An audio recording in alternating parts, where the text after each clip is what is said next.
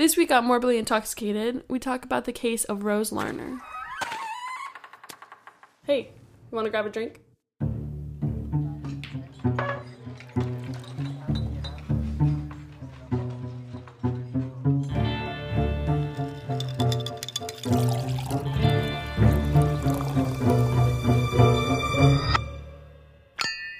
Hi, Lily. Hi, Sierra. How are you doing? Sad. I want to hug my cat.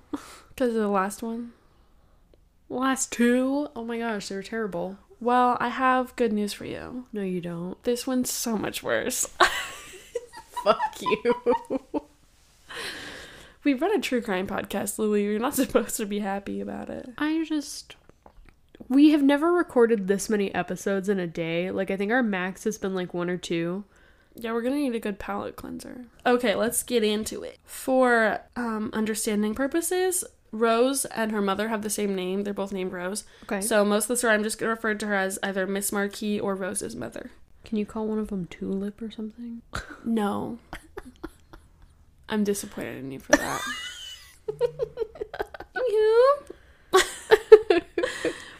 So Rose Larner was described as, quote, a headache and a half by her mother. She was a hyperactive child who was always getting into trouble with her friends and mouthing off. When she was 8 years old, she met Billy Brown while picking a rock fight with some random kids. I don't like this Billy Brown guy already. Okay, well, I mean, they are picking a rock fight at 8 years old. That sounds dangerous. Little kids are aggressive. So true. And they think they're invincible. That's also true.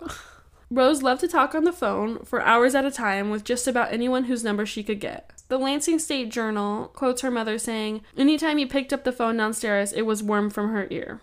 Oh. Most of Rose's conversations were with Billy Brown, who became her best friend in 5th grade when they shared a homeroom class. Rose drew a heart around Billy's picture in her yearbook, and it said he felt the same way about her. Ooh. By 8th grade, Billy and Rose were inseparable.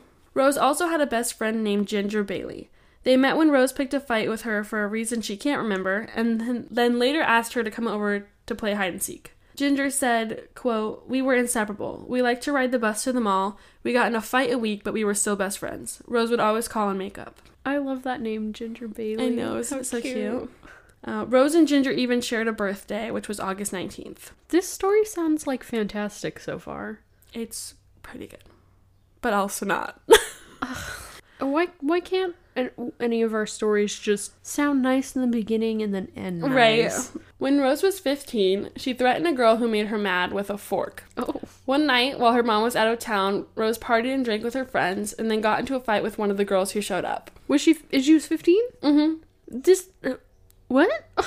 I'm just giving you a backstory. I know, this story took like a weird turn though. Yeah. I just want to show you that I know there was a weird break there. No, I'm saying like it's all nice and happy, and then it's like I'm a bad bitch. And then she's doing drugs and drinking and threatening people with forks. When Rose's mother found out, she thought counseling might help Rose's behavior. She exaggerated on her personality in order to admit her to Rivendell Psychiatric Hospital, St. John's. While at Rivendell, Rose used a pencil eraser to brand the letter B into her thigh to honor a patient she had developed a crush on. But how did you do that with an eraser? She set the eraser on fire and then burnt it into her life. So she just had all these little Mm-hmm. Okay. I'm just trying to give you some backstory. Yeah. No. Go ahead. Despite her still erratic behavior, Rose made a group of friends she grew close to at Rivendell. Her mother said Rose cried when she left after 3 months. Quote, they liked her and she felt safe there. Once Rose was back home, she started her first job at KFC. Rose continued to act out and was caught shoplifting and bringing alcohol to school. Her mother was convinced she was trying to get sent back to Rivendell. Rose. Chill, girl. Rose always dreamt of becoming a cop just like her Uncle Timmy, but the trouble that followed her put a strain on that dream. So she's partying and getting in trouble with shoplifting. She's like, but I want to be a cop. Mm-hmm. Hold on, Rose. Something doesn't add up there. Sister, I know right now it sounds like victim blaming if you know the whole story. But I hope it won't sound like that in the end. I've never heard this story. Okay. One day, her and Ginger were playing basketball in the park where they noticed a man watching them. Eventually, he approached them and began talking to Rose. After a while, Ginger decided to walk home because she was bored with the conversation.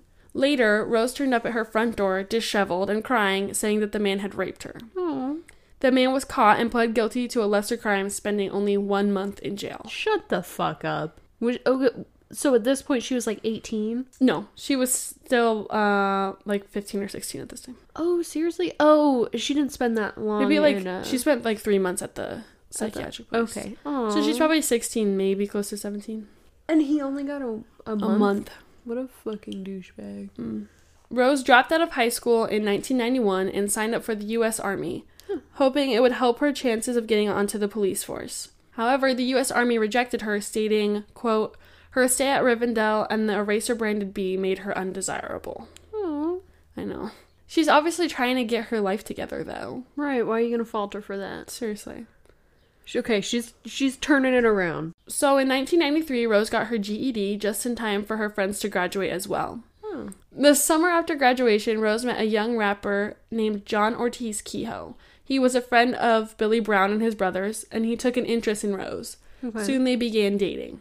Rose liked his charisma, and her older brother Bill said, quote, she was into him. She talked about him like he was a god. A month or so later, Rose asked her mother if John could move in with them, saying he needed a place to stay. After a lot of convincing, Rose's mother agreed. But shortly after, Rose's mother found guns of John's in the house and large piles of money, which she believed was due to selling drugs, and kicked him out. After this, John started pushing away from Rose, and they eventually broke up. That probably is for the best. A detective was later quoted saying that the breakup infuriated Rose. He said she spent her life for a couple of months trying to monitor him, and he was dodging her. The detective also said there was evidence that John threatened to kill Rose if she didn't leave him alone, but she didn't stop. In late November or early December of 1993, Rose and John had a massive fight at a house party. This led Rose to run her van into the side of his brother's truck. Billy Brown ended up escorting her home. Holy shit. So she got pissed and rammed her van. Rose is mad. A few days later, on December 6th, 1993, Rose worked a late shift at her new pizzeria job she'd just gotten a few months earlier. Her brother Jamie was on the couch resting when she came home and walked into the kitchen to make a phone call. He says, quote, I remember hearing her get loud, kind of like a half yell, a small argument. I don't know what it was about. He had no clue who his sister was talking to either. Rose told her brother that she loved him and walked out the door. She walked a quarter mile to the Quality Dairy convenience store where her mother worked and checked in with her, letting her know what her plans were. Her mom said that the van was low on oil and she didn't want her driving it, and Rose said that she would walk. But seeing how cold it was outside, her mother changed her mind and insisted she'd put oil in the van so she could take it. Quote, I didn't want her walking, I just had a mother's feeling that this was one of those nights. Rose assured her it was fine, they exchanged I love yous, and she walked out the door. The next morning, Miss Marquis stopped by her house and went straight to Rose's room, but she wasn't there. However, she had to get on to her next job, so she left the house, stopping by the convenience store to tell them to keep an eye out for Rosie. So she had 2 jobs. Mm-hmm. Okay. Yeah, she worked like a 65-hour work week. Oh, wow. Yeah, between 2 jobs. It's crazy. Yeah. Roughly 24 hours later, on December 8th, Rose was still missing, so her mother called her father. He began looking up and down streets and even in ditches. Miss Marquis called Rose's work to ask if they'd seen her, but they said she'd missed her most recent shift and hadn't called either. She then called the Browns' house and talked to Billy's mom, who said that she'd check with Billy and call her back. The next day, Billy's mom called Miss Marquis back and said that Billy wasn't with Rose. Rose's mom informed her that Rose was still missing, and she responded, oh my god, someone must have gotten her. That's suspicious. What kind of response is that? That's weird. Like, someone's missing for 2 days and you're like, someone must have got her. Like, I mean... Case closed. Right, I'm like... What? What? Yeah. Why would you respond like that? No, I think that's weird. Yeah, I think it's weird too. Miss Marquis and her son Jamie went to the Lansing Police Department and reported Rose missing and then began searching Benjamin Davis Park. Rose's mom is quoted in the Lansing Journal saying, we realized we were looking for a body. Oh. I know, isn't that heartbreaking? That night, her mom designed a missing persons flyer. She said when she saw her picture, she knew she'd never see Rose again. That's so sad. This case, like, almost got me. I was like, I'm not gonna cry. I'm not gonna cry. You're like, it's fine. It's so heartbreaking. On December 13th, 6 days from the last time Rose was seen, her mother received a call from Detective John Cotty of Lansing Police. She was afraid he'd think that Rose was just a runaway, but he showed genuine concern.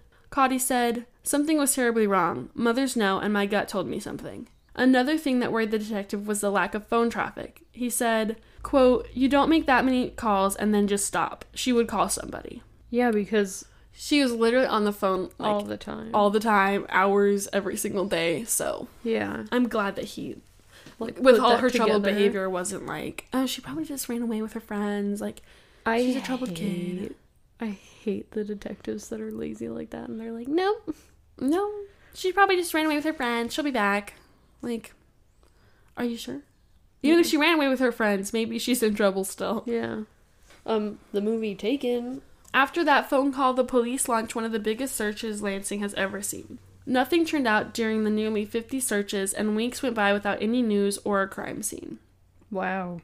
However, Detective Cotty kept hearing the same two names from the tip line he'd set up: Billy Brown and John Kehoe. Cotty had had earlier hunches about the boys, but had no reliable witnesses. He said nobody had first-hand knowledge. They heard it at a party, or they heard it from so-and-so. He had interviewed Brown a couple times and had his suspicions. Billy's mother also said that he was with John around the time Rose went missing. I knew I didn't like this Billy guy. More searches turned up nothing, and hope dwindled as Christmas, which was Rose's favorite holiday, passed, and spring turned up nothing even after all the snow melted. Wow. Yeah, because when she went I just developed a list there. Missing. When she went missing, everything was covered in snow and, like, lakes were frozen and stuff. Okay. So it could have possibly been that they needed to wait for things to melt. Okay. But they still didn't find anything after all the snow melted. Right. In May of 1994, 5 months since Rose had gone missing, Detective Cotty received a tip that Rose's body had been dumped in a private gravel pit, which was now filled with rainwater. He took a team of divers and a specially trained search dog to explore the waters. RL had been sprayed in large letters on a cement drain nearby, and a shirt found on the water's edge matched one Rose used to wear. When the search dog alerted to a spot in the water, the team began to hope. But due to the water's muddy conditions and piles of debris that was thrown into it, it was impossible to search the water. One of the divers said he held a flashlight in front of his face and he couldn't even see the beam. It was that gross? Yeah, it was that murky. So they weren't even really able to search the waters because they couldn't see anything. Yeah. At that point, did they have, like, the sonar? I couldn't find anything. I wanted to know if they dragged the water too, but none of the articles would tell me if they did any of that. And there was so much debris in there that I think it would have just been, like, impossible to drag all that out of there. Wow. Detective Cotty began being ridiculed due to his lack of evidence, specifically Rose's body. Billy and John even made a rap song. Of course they did. Right, okay, a diss track. The Lansing State Journal quotes Cotty saying, quote, "It said Cotty was naughty, and it went on to talk about blood and body parts." Did you just put your confession in a rap song, dude? Right. Bruh. Like, ooh, Cotty couldn't get us. Literally. What the fuck? So, in May of 1995, still with no answers, Detective John Cotty retired. Rose's case was handed off to Detectives Hayward and Hurstman. After they conducted more searches based on tips and still wound up with nothing, they began to start back at the beginning. Another Lansing detective, named Donald Brooks, learned about the breakup between Rose Larner and John Kehoe. He thought it was interesting that after they broke up, Rose became so obsessed with him, but Kehoe was extremely irritated by her constant attention. Mm-hmm. Then in April 1996, Billy Brown called Detective Brooks saying he wanted to talk. Brown claimed he wasn't Rose's killer, but that he had been a witness to her death and was willing to tell them everything. And with that, let's take a short break. Got you good with that. I know. Pulled a Ryan Seacrest on you. And your top two are... After this commercial break. Are you trying to create a podcast but don't have the money for all the equipment it takes? Maybe not so great with all the editing? Not sure how to distribute your podcast once you have everything recorded? Well, look no further because Anchor is here to help. Anchor is the easiest way to make podcasts.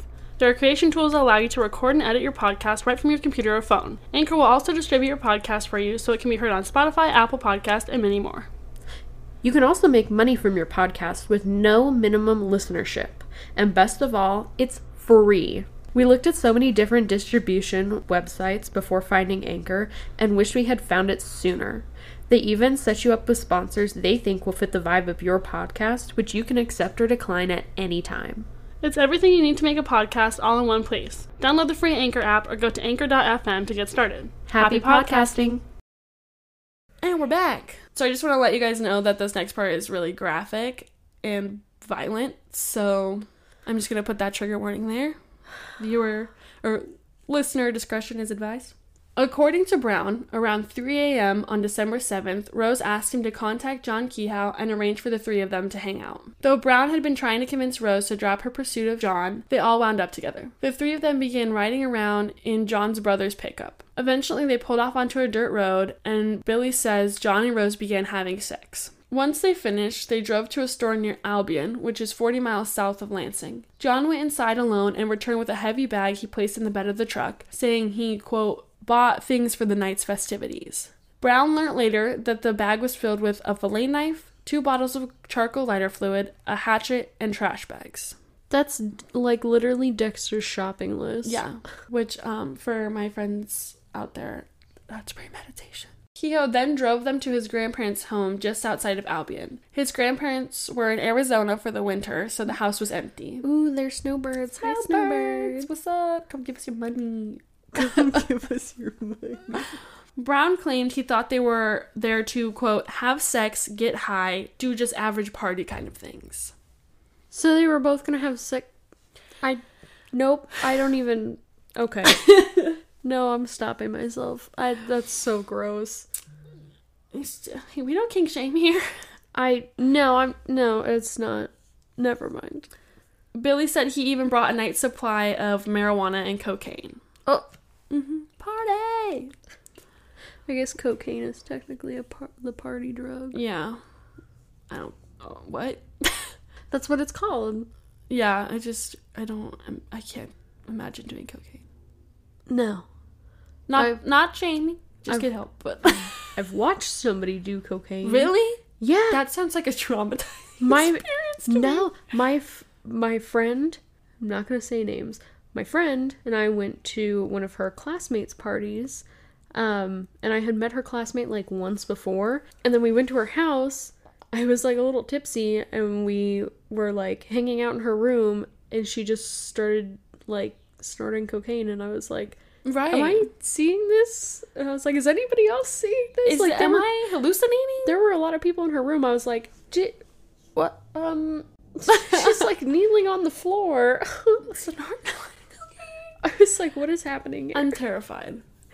I don't know what I would do in that situation. I looked at my friend and I was like, we're leaving. Yeah, I'm like, go call it Uber, okay? Right. I was like, please take me home. This has gotten bad. This escalated quickly. Right. I was like, bye. Not for me, thanks. Okay, that's intense. Yeah. So, after they get to the house, Billy claims John and Rose had sex again, and then all three of them stepped into the shower. I'm gonna say something right here. I feel like Billy is leaving out some details. Because, like, he hasn't had sex with her at all, but they're all getting in the shower together. Yeah. I don't know. I just have some suspicions. Billy, we have some questions. Got some questions, Billy. While in the shower, John offered Billy a fillet knife that he'd hidden on a shelf, but he refused it, and John hid it again before Rose noticed. So he was literally in the shower, and he was like, you want to kill her? You want to kill her, or you want me to kill her? That's messed up. What the fuck? That's and she literally didn't see it. Like, she didn't know. Premeditation. Yeah. Oh my gosh. Wow. Was there any ill will towards Rose from John? It was just that she wouldn't stop harassing him about getting back together. They just had sex like a million times, though. Yeah. Like, not to say that sex can't be, like, no strings attached, but not if it was someone you know wants to get back together with you. Right. That you already dated. Yeah. Feels a little bit messed up. And then you want her to leave you alone, so you're gonna kill her but still have sex with her? Okay. So we all know where their mental state is at. Fucked. After the shower, the three got dressed, and as Rose brushed her hair, John approached her from behind and slipped a cord around her neck. At first, Rose thought he was fooling around and laughed, telling him to knock it off. But as John tightened the cord around her neck, she began to panic. Aww. Billy Brown says John strangled Rose and then drug her body back into the shower and slit her throat before stopping to do a line of cocaine. Stop. I'm gonna do that one, right? What is with the cocaine? I understand the I guess I don't really want to say the culture, but but just being like, hold up, before I finish killing this girl, let me do a line of cocaine real quick. Like, you couldn't do that after? Maybe before? Or before. I feel like before would have made more sense. No, it doesn't. It doesn't make sense at all, but... No. None of this makes sense. Right. But I just thought that was an interesting tidbit. All of these, like, decisions seems like the decisions a crackhead would make. Mm-hmm. Well, he did cocaine. Addiction's a disease where it's like, it's in control. Yeah, and it doesn't have to make sense. No, exactly. A lot of things around drugs don't make sense, but continue. So, Lansing State Journal quotes Billy Brown saying, "I told John I could tell this isn't the first time he did this. He said, 'What do you think?' I vomited and he laughed at me." So he just basically admitted to killing somebody before. Mm-hmm. Was it another ex-girlfriend? We don't know, because he won't admit to, like, any of it. John, I have some questions. Mm-hmm. Billy continues, saying, "John rinsed blood off Rose's body and then grabbed a hatchet and a block of wood. He began dismembering Rose's body, and Brown left the bathroom. Billy stated he heard whacking noises and saw John hacking at Rose's body. At one point, John came out of the bathroom with a foot on a knife. Stop. And then later holding Rose's head before taking her body parts to the basement, where he threw them into the fireplace." Okay, I have a problem with that. Because you need, like, a crazy high heat to burn a body. We're getting there. Oh, I'm getting there. Jesus Christ. Yeah. No, that's the part you have a problem with? Not that he spiked a foot on a knife and was waving it around? I already reacted to that. Yeah, okay. Like, what? This is almost as bad as the severed heads in court. Later in the morning, 2 of Kehoe's friends showed up and they all hung out for about an hour. Rose's torso was still in the shower just around the corner. So he took all of her body parts except her torso. Yeah, he took, like, I guess the smaller body parts.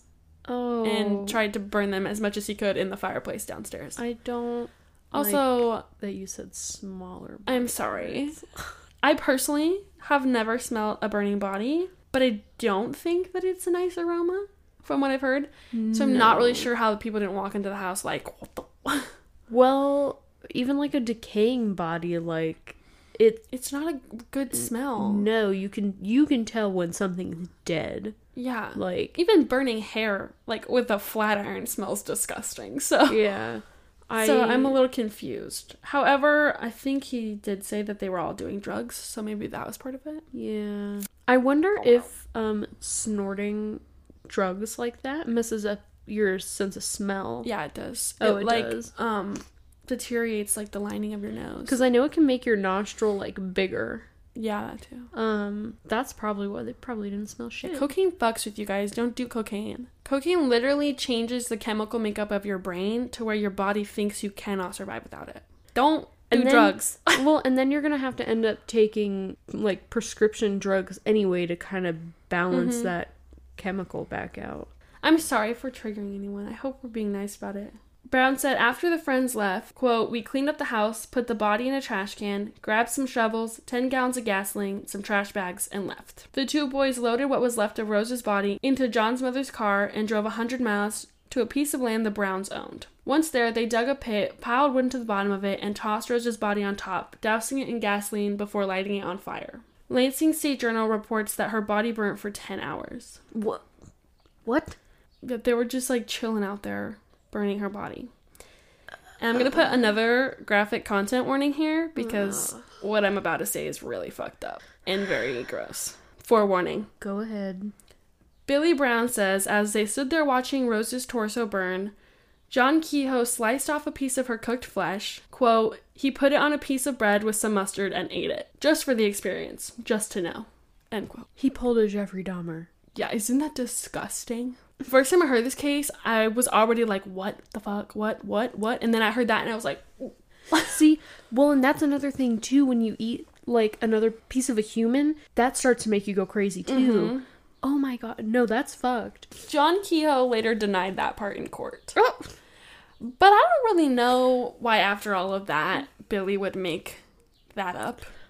I don't understand if John's in all this trouble while he's trying to, like, dispute this one fact. Just say you did it. You're already in trouble. Well, see, I thought that at first too, but if you look at it legally, then he'll get charged with a whole nother crime. Oh, because cannibalism is a separate charge. Yeah, that's right. So as long as he's only charged for, like, I mean, mutilation of a corpse and first-degree murder, that's different. But if you add the cannibalism charge, it's another thing. But I mean, with both of those charges, you'd figure he'd be put away for life. Yeah. I'm gonna be really mad if he's not. Once the fire burnt out, they gathered her ashes in the trash bags and spread them in multiple locations before driving to Tim Kehoe's house, which was John's brother. There, the two boys worked out their alibis.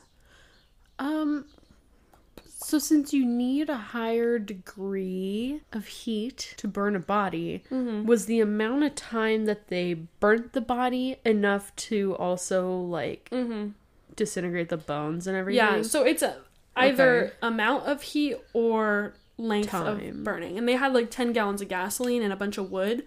So I think if anything, there's maybe some bone fragments. It didn't say, because I was wondering that too. But on top of that, they're scattering them in multiple locations. So if you come across a random bone fragment, you're probably like, oh, it's an animal, or don't even recognize what it is. Cross-examination showed that Tim Kehoe was unaware of the murder. After Billy Brown's confession, a nationwide manhunt began for John Kehoe, who was now considered a federal fugitive. While trying to track him down, the police searched the Albion home. Inside the bathroom, they found a single drop of blood that matched Rose. In August of 1996, the police finally managed to track John down. They followed his brother Tim to a bar just outside of the Texas border, where they found John inside and arrested him. Once they had him in custody, Brooks immediately called Rose's mom to tell her that they'd caught him. Lansing State Journal reports that Billy Brown pled guilty to accessory after the fact and was sentenced to 1 year. Fuck you. 1 Seriously? year for letting his childhood best friend be strangled, dismembered, set on fire, and partially cannibalized. No, if you tried to pull that shit, I'd be like, 911? 1 year. How could you live What with is this yourself after, like, witnessing all Even that? with the guilty plea, and he later testified in court against John. Maybe that's how he got a lower sentence. But that's still outrageous. I don't think I've ever heard of that before. Something that low. Especially for accessory, like, I mean, if you look back to Toy Box Killer, their accessory got like 14 years. Yeah. But that was accessory to murder, not after the fact. So, That's because true. it is after the fact, it's a little different. Like, you didn't help kill someone. Yeah. But you stood by as it happened, so... So, a quote from the journal reads, Brown and Rose had spent much of their childhood together, roaming the streets of their South Lansing neighborhood. They talked on the phone, went to the same schools, and hung out as teens. Brown was known to be somewhat protective of Rose. And I just thought that that was a nice tidbit to make it even more tragic. And he let somebody fucking murder her. Literally stood there as someone murdered her and then mutilated her corpse. What kind of childhood best friend? I'm coming for you, Kelly. Better watch your back, people. Can't trust anybody. Jesus. Like, Was he also on drugs? I think they were all doing drugs. I mean, he was saying it was just recreational, so it wasn't all the time, but do you believe you can't really know with that? cocaine, honestly. It's such an addictive drug. Yeah. Brown later testified against John in court, helping to secure his sentence of life without the possibility of parole. Good. Fuck that guy. WWMT.com states that in 2020, Kehoe was granted an appeal hearing by Michigan Court of Appeals, along with an evidentiary hearing in front of the circuit court. John claims his jury was illegally impaneled and that he, in fact, was the accessory, and Billy Brown killed Rose because he was enraged that she rejected him for sex. No. John's hearings have been put on hold due to COVID-19, and he currently remains in the Thumb Correctional Facility in Lapeer, Michigan. Good. Far away from me. But he will get those hearings. I don't think anything's gonna come of it. I can't believe that he got the appeal. No. For both. No. So he got his appeal hearing and an evidentiary hearing. So they're gonna hear his appeal and then hear, like, the evidence again. He doesn't deserve that. And no other point did he say, no, Billy was actually the one that killed her and I wasn't part of it. He's saying it now. Yeah, how many years later? That was in 96. When he said that Billy... No, when he was sentenced. Well, when he was caught, I don't know how much longer the trial was after that, but usually only a couple years. It's 2020. So that's 25 years. That 24 he's years. been in there, and there's no other record of him saying that he was the accessory.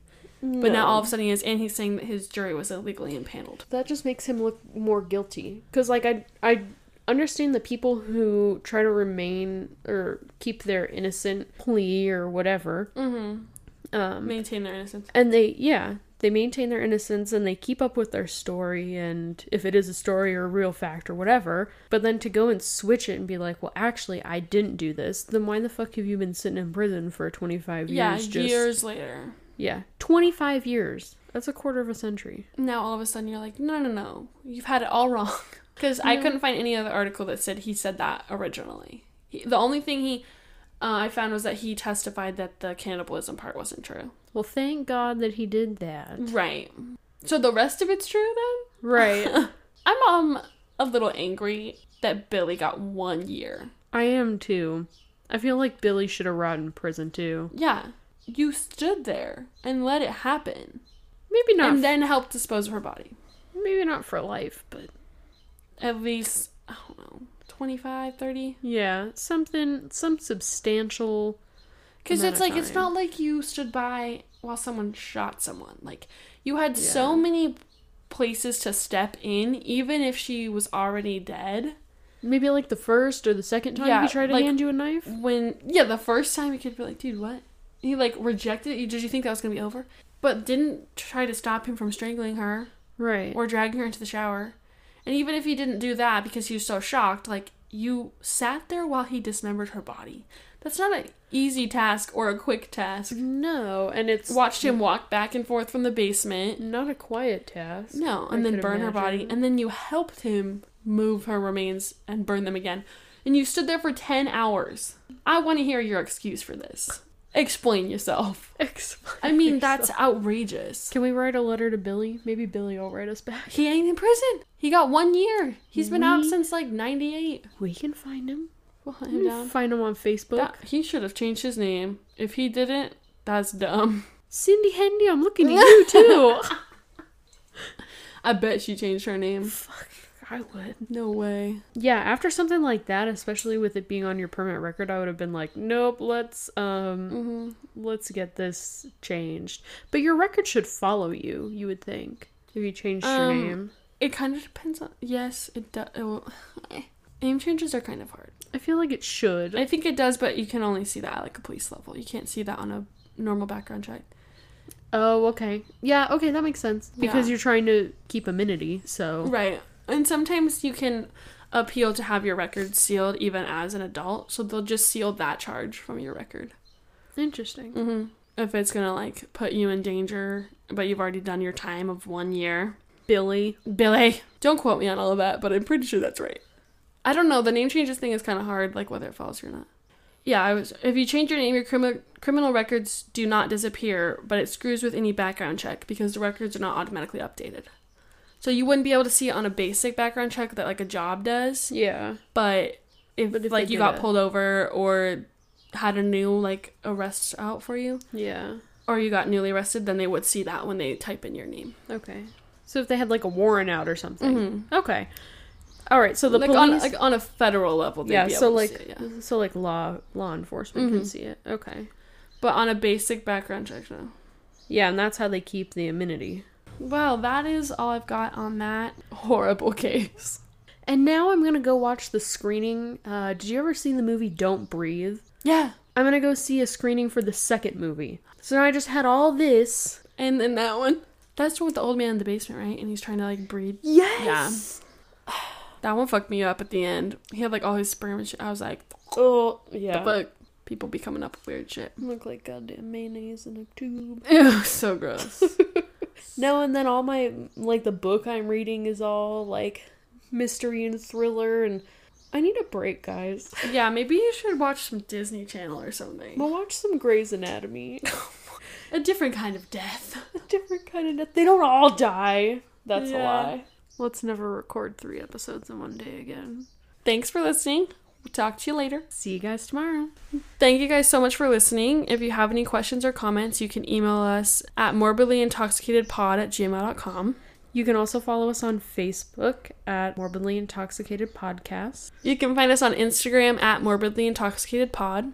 And you can also follow us on our new Twitter page at morbidlyintox, INTOX.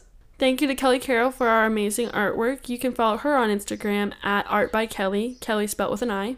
Big shout out to my friend Taylor Hertz, who did our fantastic theme music. You can find him at his website, spelled TAYLORHERTZ.com. And thank you to Javi Romero for our awesome photographs. You can follow him on Instagram at orange_Javi, spelled JAVIE. Again, thank you guys so much. If you'd like to leave us a review, that would be awesome. It would help us out a lot. Go ahead and share this with your friends. And we'll see you next episode. Bye. Bye.